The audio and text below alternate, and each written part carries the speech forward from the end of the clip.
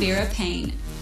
Many people don't think twice about the long-term effects of loud noise in the short term. Attendance at concerts and sporting events have become the norm, and the World Health Organization has listed some guidelines for safe listening at venues and events. Joining me to speak about these guidelines is ASHA-certified audiologist Marquita Murkison. Thanks for joining me, Marquita. Thank you for having me. So tell me, what is National Hearing Day? Well, National Hearing Day or World Hearing Day is March 3rd, and we're really excited because it's a great opportunity for us all to take a moment to think about our hearing. And the American Speech Language and Hearing Association is really excited that with World Hearing Day, the World Health Organization has announced some global standards for concert entertainment venues to reduce the risk of hearing loss. What are those standards? Oh, I'm glad you asked. So these standards are really aimed to help us all hear long term. So if you think of To Hear for Life, you want to listen with care. And the WHO recommendation or standards for these entertainment venues are 6 recommendations that are going to help us all hear long term. So the first one is for these venues to limit the noise level. You don't necessarily need things to be dangerously loud to have a good time. So we're going to ask the venues to limit the noise levels and also to use monitoring equipment to measure these noise levels. And this equipment will be run and maintained by trained professionals. The third recommendation is that the venues are optimized acoustically and also have their sound systems optimized so you can enjoy attending these events safely. So it sounds great, and you're also not putting yourself at danger for noise-induced hearing loss. And then also providing access to quiet areas for people attending these festivals and concerts, making sure that hearing protection is available to attendees, and also providing education to attendees and the staff that work these events on how to protect their hearing and the risk of noise-induced hearing loss. What are some ways that you can protect your hearing when you're at these events?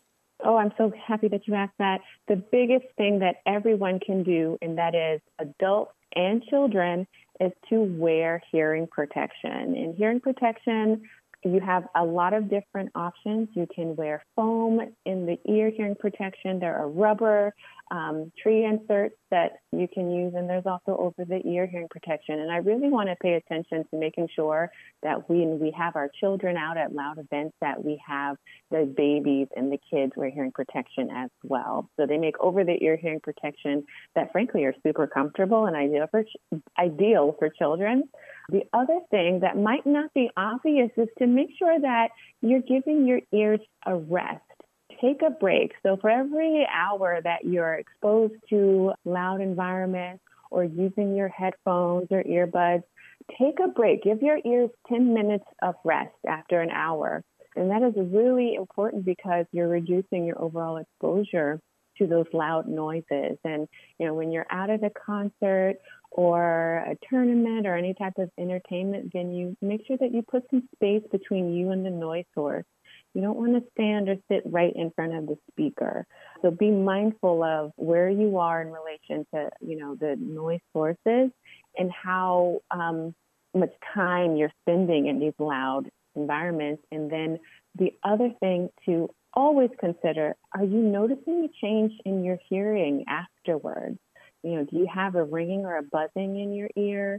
Does your hearing feel differently? And if those things are the case, you want to make sure that you have your hearing tested by a licensed and certified audiologist. Okay, I'm glad you brought up the headphones and like the little iPods that you'd be wearing. Well, the thing is that I do that all the time. And I think when I was younger, I was even worse. You would listen to really loud music.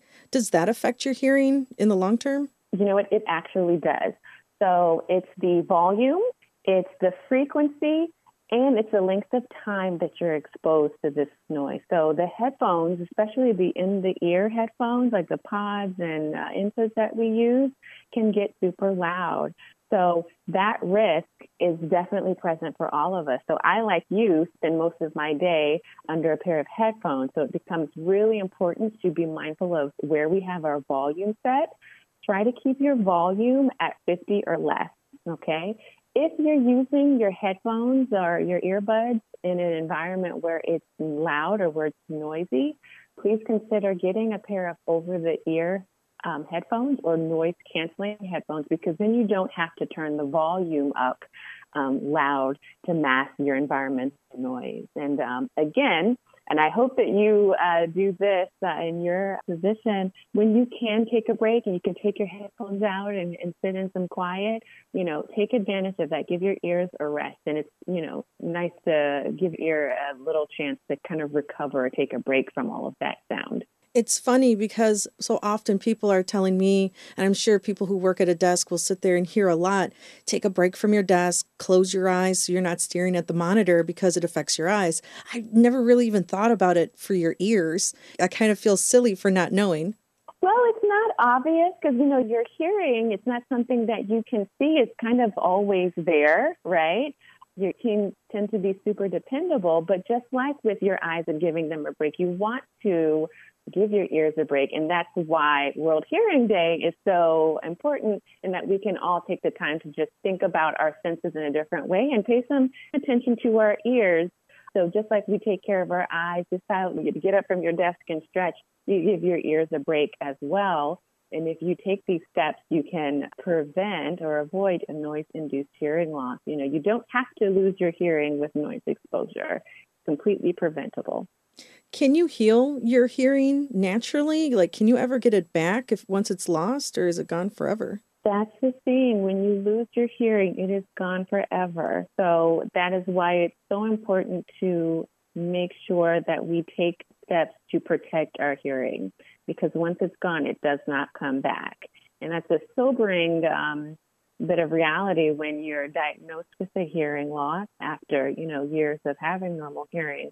Once it's gone, it doesn't come back. So we want to do everything we can to prevent or avoid noise-induced hearing loss. There is some hearing loss that's not avoidable and not preventable, but noise-induced hearing loss is something very much under our control. Well, thank you so much for joining me. I really appreciate you being here. And for those listening, where can they find more information about this?